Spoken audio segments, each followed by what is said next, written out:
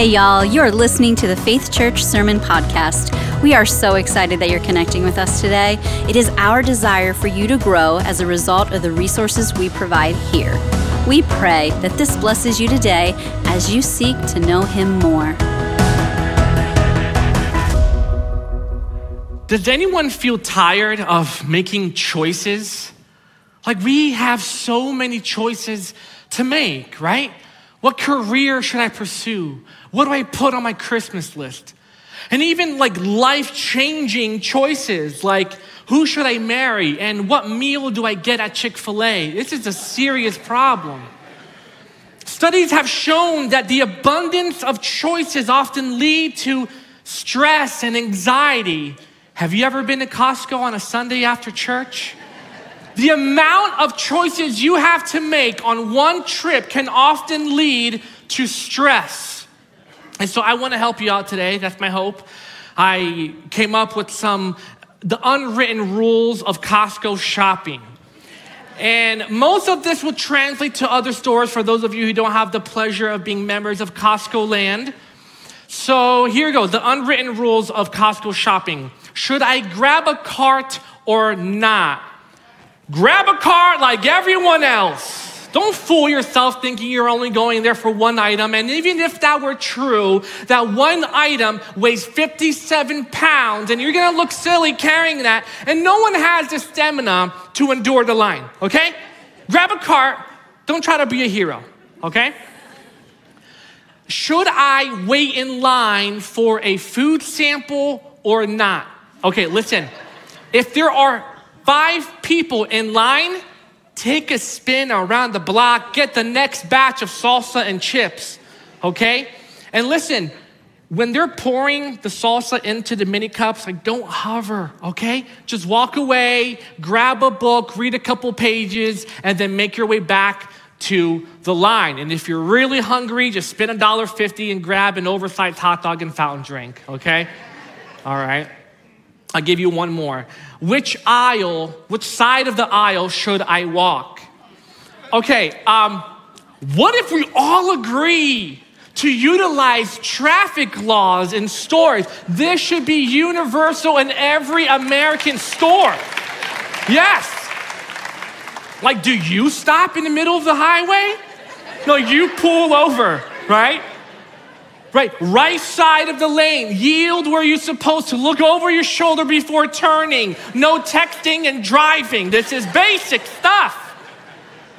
Listen, I can keep going, but I think that's enough to help you have less stress when going into Costco. The truth is we have many choices to make, and we have a choice that is the most important choice, and it's who will you choose to worship? Like, Tim, that's a no-brainer. We're all here at church. We're joining in online, and when we could have been doing anything else, we're obviously worshiping Jesus. But maybe you're not. Maybe you're listening to me right now, and you don't know what to think about Jesus. And I'm so glad you're listening to this because at the end of this talk, I think you're gonna get a better idea as to who Jesus is. But for those of us who do follow Jesus, we are overwhelmed by different opinions and different interpretations. And so I want to make this very simple.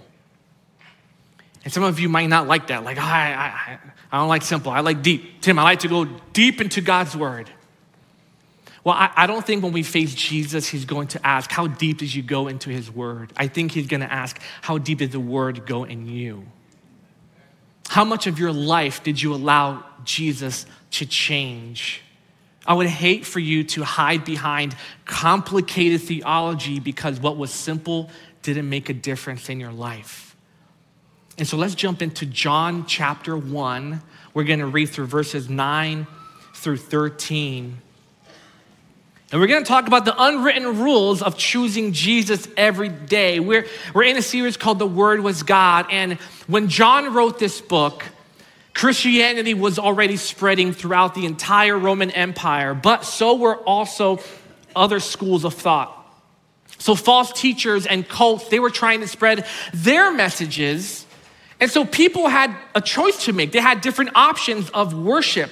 So John wrote this book so that everyone could understand that Jesus is the only true option and the best choice.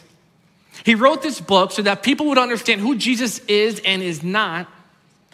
John wrote this book so that people would believe in Jesus. So before we dive in, let's pray. Lord, we thank you for your word. We know that the Bible is your inspired word, and so we know that it's good for teaching and rebuking and correcting and training in righteousness. So we pray right now that as we read your word, you would do it exactly that you would transform us, that you would change us, that you would penetrate our hearts and you would tear down any walls that we've built up. Lord, we trust in you. We know that you can do this. We pray this for your glory in the beautiful name of Jesus. Amen. So let's read the entire passage and then we'll go back and read each one at a time.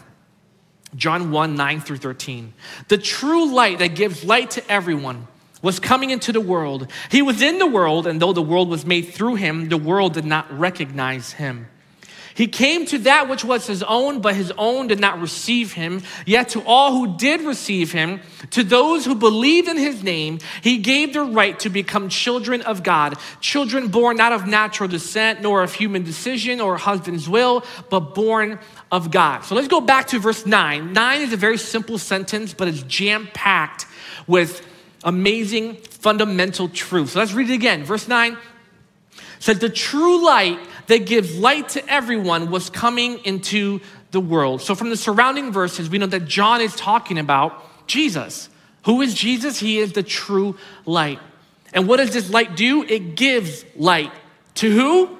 Everyone. And actually, this is a way that God demonstrates his love. God demonstrates his love by shining his light. Now you might be wondering, how is shining a light a demonstration of love? Well, because Jesus, the creator of the universe, actually gives a who about us. More than anyone else in the world. Have you met people from our day and age?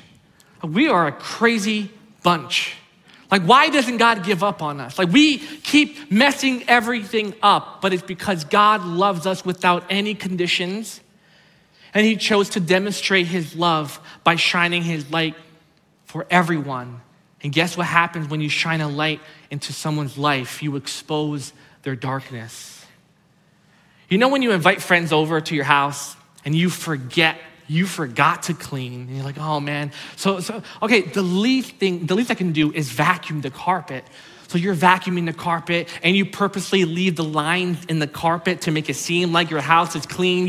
You light a candle to mask any possible smells in the house. Your house may look clean and you may fool your friends and your family, but guess what? When Jesus comes to your house, he brings a big flashlight. And he shines on all of your mess, and he opens every closet, and he looks at all the dust and the dirt and the sticky floor from the juice that spilled last week and the smears on the glass. And you get to see the cables. You didn't even know there were cables back here. Guys, there are miles and miles of cables back here. I see hot wood chips. Like, what in the world? You didn't know that it was there before, but now you can see them. And this sounds mean. You might be thinking, like, this doesn't look like love. This looks mean. But in reality, it's unloving and much easier to ignore the darkness. Like, let's not worry about what's back there. Let's just talk about sports and the weather. But Jesus wants a relationship with you. He doesn't want to just talk about sports. When he comes to your house, he brings a light and he shines it on everyone because he loves you the way you are, and he calls us out of the darkness. Jesus says, I am the light of the world. Whoever follows me will never walk in darkness, but will have the light of life. Jesus enters your house and he shines a light and is ready to clean up. You don't get this through religion. Through religion, you get a to-do list. But with Jesus, you can't really do anything to clean up your house. Only Jesus can actually clean your house. So check out verse 10. It says, he was in the world, and though the world was made through him, the world did not recognize him. So there are two fundamental truths. Jesus was in the world, and the world was made through him. And Paul says it well in Colossians 1:16. He says, for in him, in Jesus, all things were created, things in heaven and on earth, visible and invisible, whether thrones or powers or rulers or authorities. All things have been created through him and for him. God demonstrates his love by shining his light through the person of Jesus Christ. So we can ask again, how is shining a light a demonstration of love? Because the creator of the universe entered the world.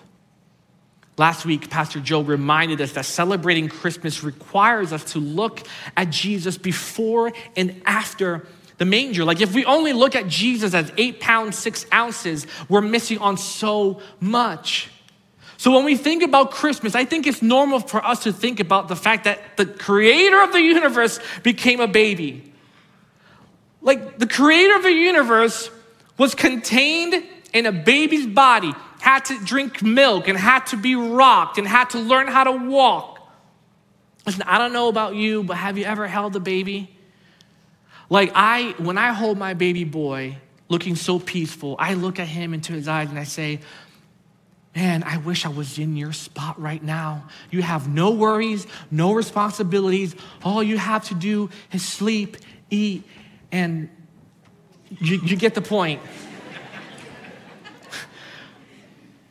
The fact that God became a baby boy is fascinating, but what I find amazing is that Jesus is the eternal Word of God who existed before all time and space and made everything, and that he stayed on this earth for 33 years. No responsibility, like the first year as a baby, no responsibilities, no worries, but he stayed here for 33 years. The creator of the universe, who was outside of time and space, entered into time and space and stuck around for over 3 decades. Listen, if it was me, the first sign of puberty, and I would have been like, hey guys, it's been real. I have a great place up there. I love you, but I love it up there even more. Thanks be to God, Jesus has never and will never give up on us. But what happened when this true light was given to everyone? Look at verses 10 again, and then we'll read 11. He was in the world, and though the world was made through him, the world did not recognize him. He came to that which was his own, but his own did not receive him. The world did not recognize him. Another way that you can say this is the world did not learn to know him through personal experience. You can get to know about a celebrity by research, right? You can research this person, you can read biographies, you can watch documentaries, and you can learn, you can be a master about this person, but it doesn't compare to inviting the celebrity to your home and living through life with them. The people rejected God's light because they didn't walk with Jesus, they didn't know him. And John 3:19 summarizes why people did not recognize him. John 3:19 says, this is the verdict. Light has come into the world, but people loved darkness instead of light because their deeds were evil. We reject God's light because we love darkness. We become familiar with darkness, right? When you're in it, even though it's destroying you, because it's familiar, it's much easier to ignore the darkness over there. So we keep trying to block the light. We keep trying to numb the pain. We actually prefer, some people will shut others out instead of facing their darkness. If anyone gets too close to them and begins to expose some of their darkness, they get shut out. Did you ever experience that? When you love someone enough to tell them the ways that they need to change and now you become the enemy? And they blame their sin on you and they're angry because you didn't look the other way. And now the pride that is in them causes them to dig deeper into darkness and away from the light. This is what Satan wants. This is how he tries to destroy families and marriages and relationships. Why else do we reject God's light? We reject God's light because we'd rather have religion. Religion is just easier. Like, just tell me what to do, right? How many prayers do I say? How often do I go to church? How much do I give? Like, what do I need to do? Give me a to-do list and I'm good. I'll do that. Many of us would actually prefer religion, but it doesn't work with God that way. In fact, it doesn't work with any relationship. Can you imagine if you had a checklist, like if you're married and you had a checklist of how to make your spouse happy? Marriage would be so much easier. Like, there are single people who would say like, oh, life would be so much easier if only I were married. That's cute and wrong. And wrong. Marriage is complicated. Marriage is hard. It takes a lot of work to have a healthy marriage. It takes a lot of work and an investment and time to have healthy friendships. There was a time when Jesus saw the people holding on to religion. They were holding on.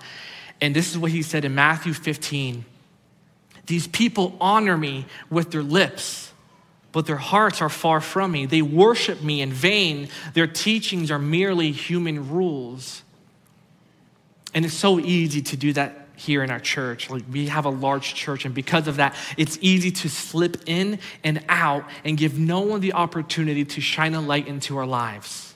It's easy to blend in and go through the motions. Don't choose to blend in. Don't choose to be anonymous. Allow yourself to be seen. Some of you have been coming here for years and you're still blending in. My prayer is that today you would stop blending in and that you would allow yourself to be seen for who you truly are. So remember the unwritten rules of Costco shopping? All right, grab a cart, don't try to be a hero. If there's more than 5 people in line for a food sample, spin around the block, okay? Now, verse 12 is the unwritten rule of choosing Jesus. Look at 12 and 13.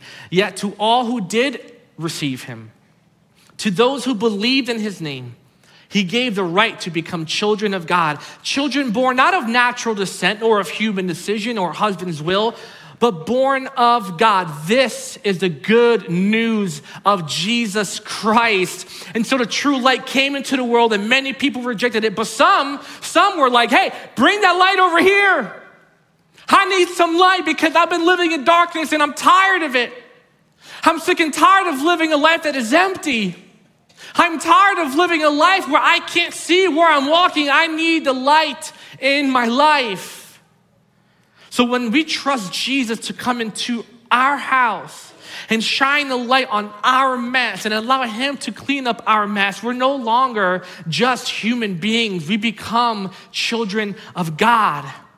And the fact that we can even have that opportunity is a demonstration of his love. God demonstrates his love by shining his light, but also he demonstrates his love by adopting those who believe into his family. And notice I said those who believe are adopted into his family, because there will be people who will say, we are all children of God. But the Bible actually says that although we're all created in his image, we are not children of God unless we receive and accept this light and love of Jesus Christ and believe in his name. As much as we wish it weren't true, being a nice person doesn't make someone a child of God. Going to church doesn't make someone a child of God. Having Christian parents doesn't make someone a child of God. So who then can become a child of God? Verse 12 says that, well, yet to all who did receive him, to those who believed in his name, he gave the right to become children of God. Jesus says in Matthew 7 that on the day of judgment, many people will think they live their lives following Jesus. And they're going to show him a resume of all their religious activities. But then they're going to discover that there was never a relationship. I believe many of us will be surprised at the end when we stand before his throne. People who live their entire lives thinking they were children of God, but then in the end find out they're not.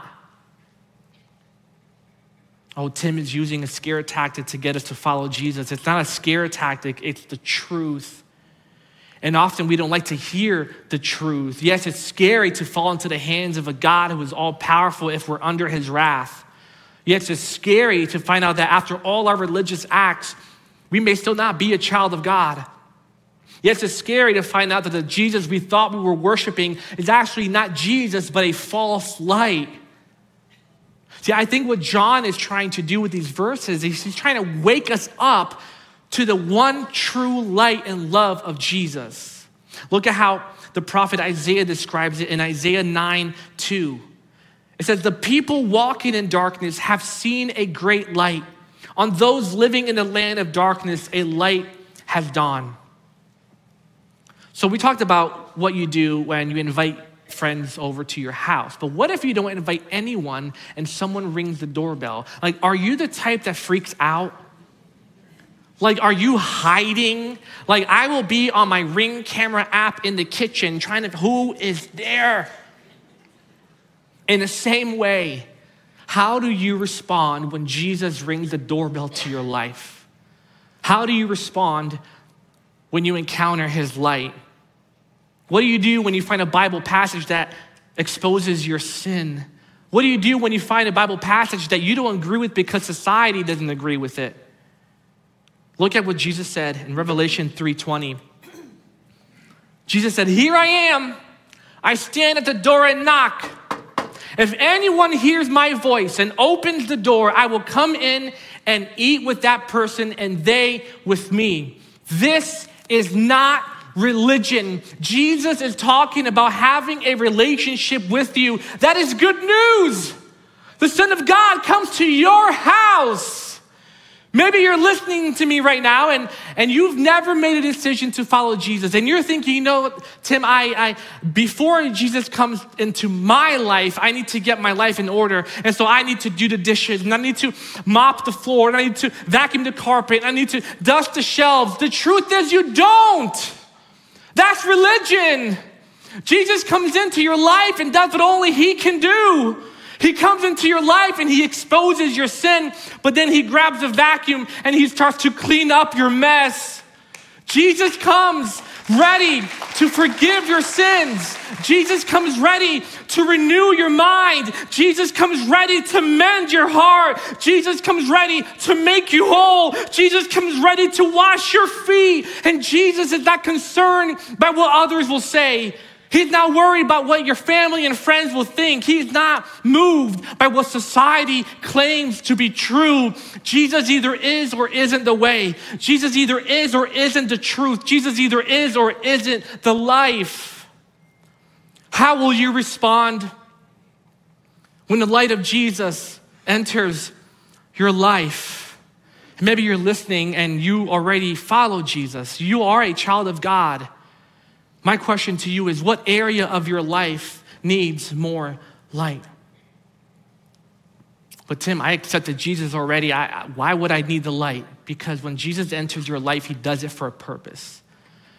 Jesus says in John chapter 12, verse 46, I have come into the world as a light so that no one who believes in me should stay in darkness. What darkness are you staying in?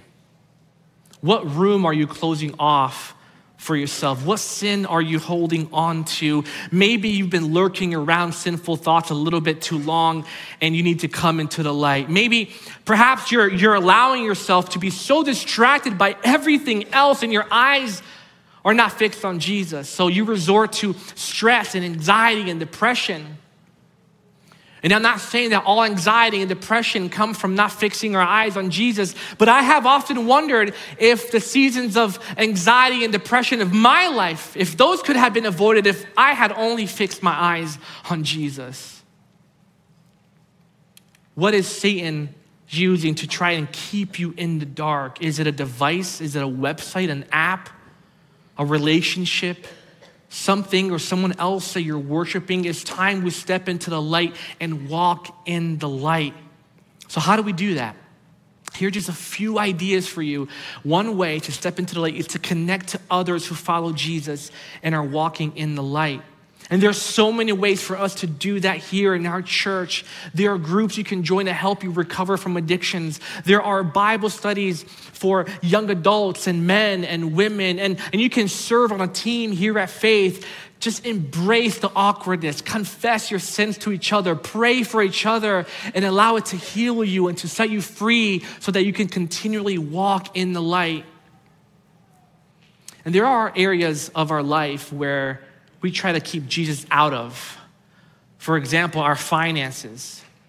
And I'm not saying, like, if you don't give to the church, you're an enemy of God. Like, that's not what I'm saying. What I am saying is that often Satan will use our worry of or love for money to keep us from being used by God with our money. And so here's a way that you can give today. Every year around this time, we encourage our church family to give beyond their normal giving. And so this year we have a fund where when we give to this fund, we will distribute the resources to 3 different areas. And so one area is Iglesia de Fe, which is a church in Allentown that we partner with. And every month they host an outdoor worship and prayer event. And people who struggle with food insecurity, they can come there and worship and pray, but also they can pick up groceries for free. And so your extraordinary giving can help the cost of the groceries. We will also focus on giving towards the Kindness Project.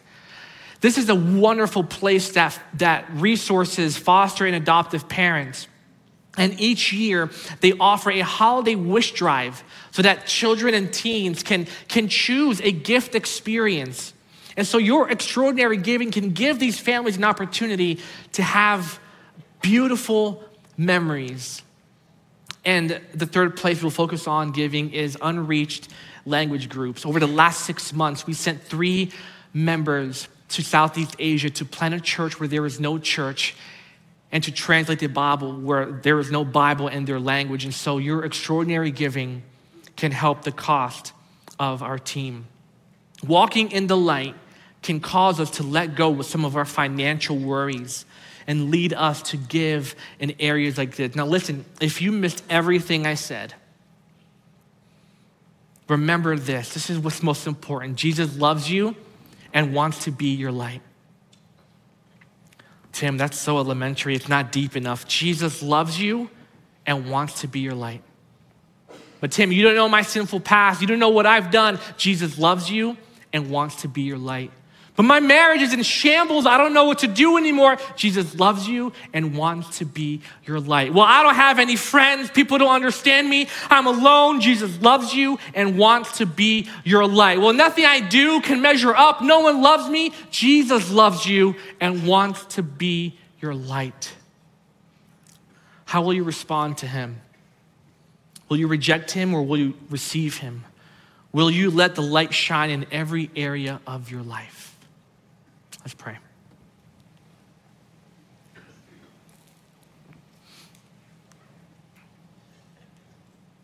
Lord God, thank you for demonstrating your love. Demonstrating your love by shining your light. By adopting us as your sons and daughters. Lord God, we thank you that you shine a light into our mess. Sometimes we forget it's even there. We ignore it. Lord, we've been ignoring it way too long. We want to open up every room of our life. And Lord, I pray for those who have rejected your light time and time again. Lord, right now I pray that they would receive your light and believe in you. And Lord, for those of us who are following you, but we have several rooms in our home closed off to you. We have some darkness that we're holding on to. Lord, we pray that you would shine bright in each of those areas. Help us as your people to walk in the light. We love you, God, and we pray this in Jesus' name. Amen.